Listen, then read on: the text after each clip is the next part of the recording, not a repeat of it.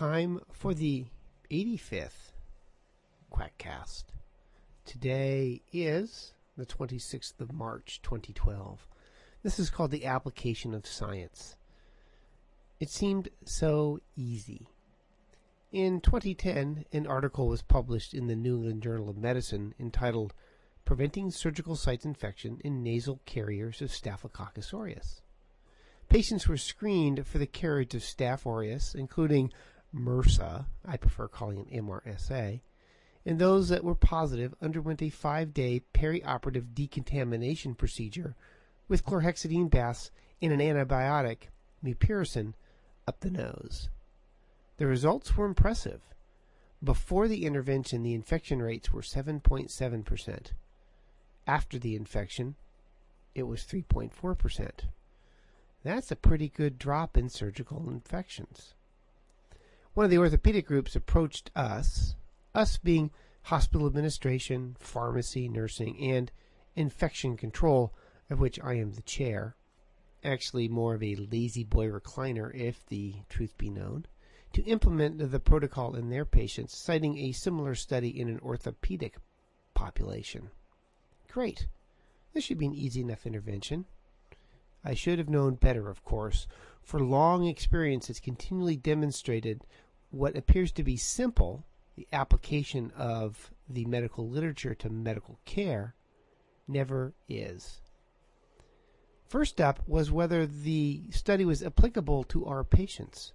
Resources are going to be devoted to an intervention, so going forward we had to demonstrate that the bang was worth a buck. These are financially lean times, with cutbacks and declining reimbursement, so every expenditure of time and money has to be justified. In the bizarro accounting of healthcare, not every hospital administration will include money saved in the evaluation of an intervention, only the money spent. Fortunately, I work in a hospital system with a remarkably strong commitment to patient safety and quality, so there was little resistance on that point. Still, all overall surgical infection rates were less than 1%. So we are already doing at baseline better than the New England Journal of Medicine folks were at the end of their study. When I see infection rates going from 7.7 to 3.4%, I have to wonder if the benefit of the intervention in the study is a surrogate for deeper problems with infection prevention at that hospital.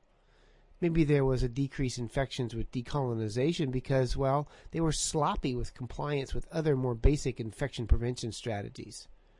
There's this group of practices called the SCIP interventions, a series of interventions such as keeping the glucose low, keeping the patient oxygenated and warm, giving perioperative antibiotics that, when consistently applied, result in a large drop in postoperative infections.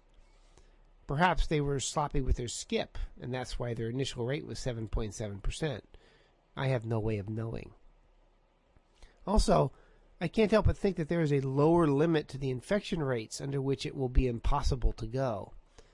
As long as we operate on people, we will always have some infections, no matter what we do for prevention. One of our surgeons had his only infection for the year in an emergency case. It was a 450-pound woman with a glucose of 600 and a 2-pack a day smoking habit. Even after a week in the hospital, she still had dirt tattooed on her palms and feet. I'm not surprised she got an infection. And I think zero infection should be our goal. I am just not so certain that it is realistic, given the comorbidities of some of our patients. How low can you go? That's a question for the limbo and infection control. I also wondered if we had infections that would be amenable to screening and decolonization. Many of the orthopedic Staph aureus infections we have are presenting late, 4 to 8 weeks postoperatively.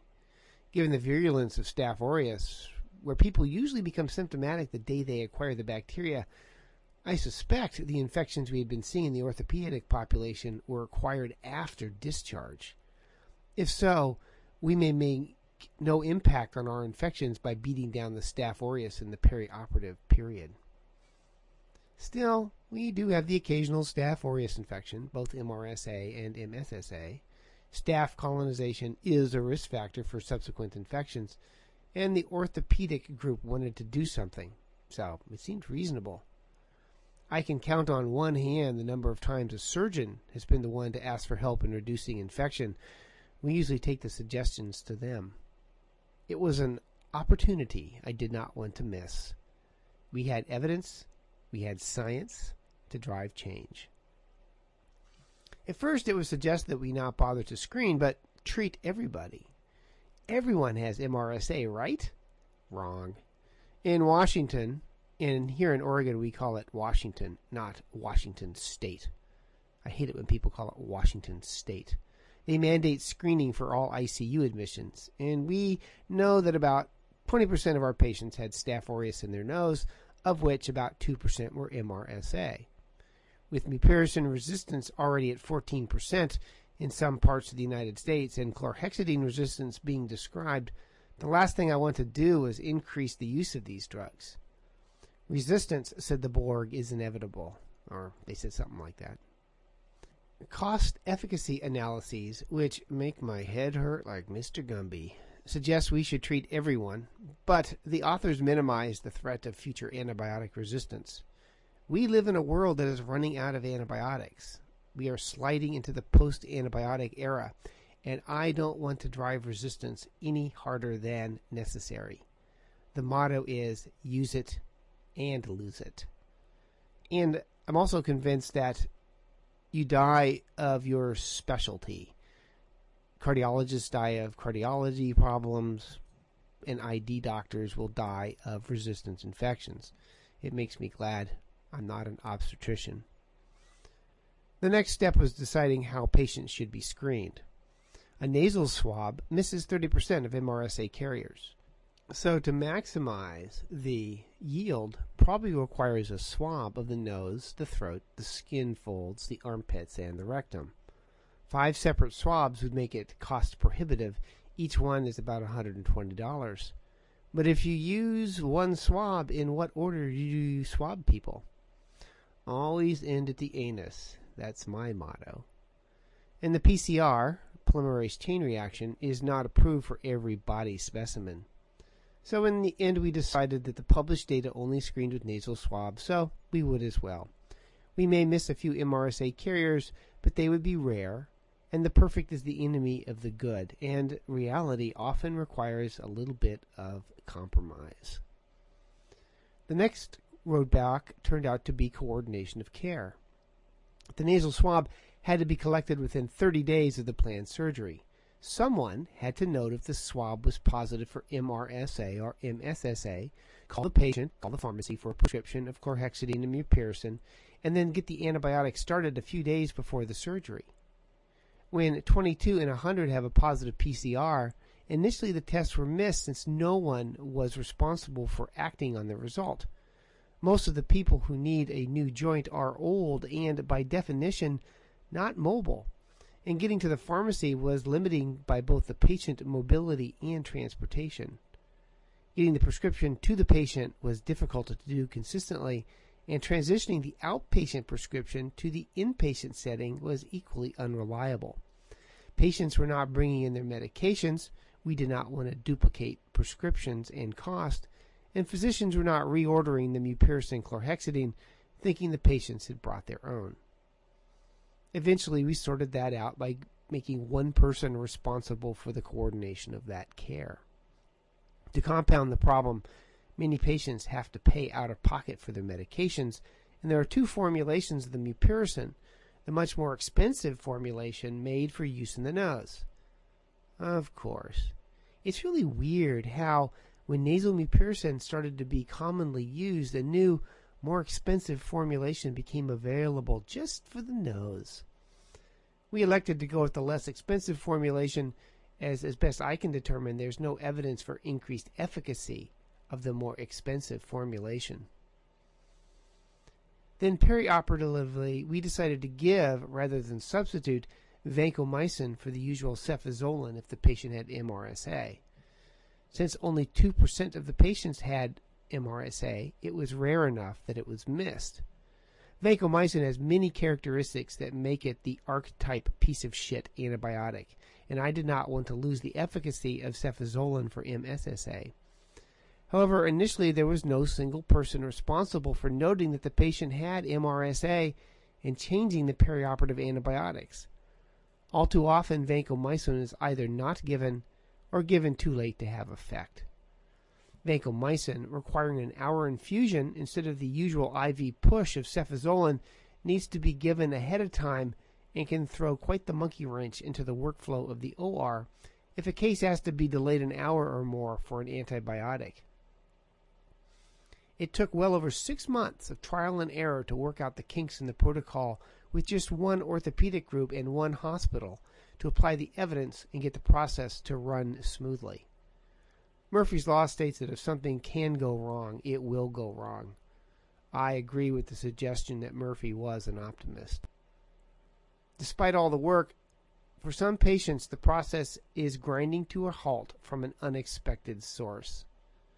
As I mentioned, the swab for staff costs about $120, and Medicare, which many joint patients have for their insurance, will not and does not pay for screening. So for several months we, fortunately not me, received irate calls from patients about the $120 charge, and now Medicare patients have to sign a waiver when they get tested, stating that they understand the swab will not be covered by insurance and they will be responsible for the costs of the test. And not every patient has or wants to pay $120 for an MRSA swab. Part of the issue of instituting the protocol is that, in the United States at least, we do not have a healthcare system. One group pays, one group runs the hospital and the OR, and a third group does the surgery. It would perhaps seem so much smoother to implement if we had a unified healthcare system. I will admit I dream of universal healthcare, where the system will be totally screwed up in one consistent way, rather than totally screwed up in the hundreds of ways it is now. And I really, really want to sit on those death panels. That would be fun. Has it worked? Too early to say, and I hate to jinx myself. But in the 9 months since the protocol was introduced, despite all the glitches, we've had no staphylococcal infections in that orthopedic group. I am cautiously optimistic the effort has paid off. We hope to spread the protocol to other orthopedic and high-risk surgeries now that we have worked out the kinks. Of course, I expect a whole new collection of unexpected complications. I guess this is one of those times where that stupid phrase, expect the unexpected, actually applies. I expect something unexpected to happen in trying to implement the protocol. I read papers all the time about how this or that intervention improves patient outcomes. When you read the papers, it seems ever so simple to apply the results to the real world, but it takes an amazing amount of work by a large number of people to coordinate the care that even a simple intervention can entail. In the end, we, and that we is mostly everybody except me, accomplish what we set out to do, only to be stopped short by a lack of Medicare payment in a large segment of our patients. This is one of the many quality initiatives at my institutions that have resulted in decreased morbidity and mortality. Last time I talked about this issue, I looked to see if there had been any similar initiatives in the scam world. What are chiropractors, acupuncturists, naturopaths, and their fellow travelers doing to improve patient care, to decrease morbidity and mortality, and to improve outcomes? At the time, I found nothing published. I would have thought that chiropractors would have been interested, since there are these things called never events, things that are never supposed to happen, one of which is patient death or serious disability due to spinal manipulative therapy. In their world, of course, it's not a never event in that it should never happen. It is a never event because it doesn't happen. A quick search of the Googles and the PubMeds for quality improvement in the scam world, and I find nothing. Must be nice to be perfect. It sure results in a lot less work.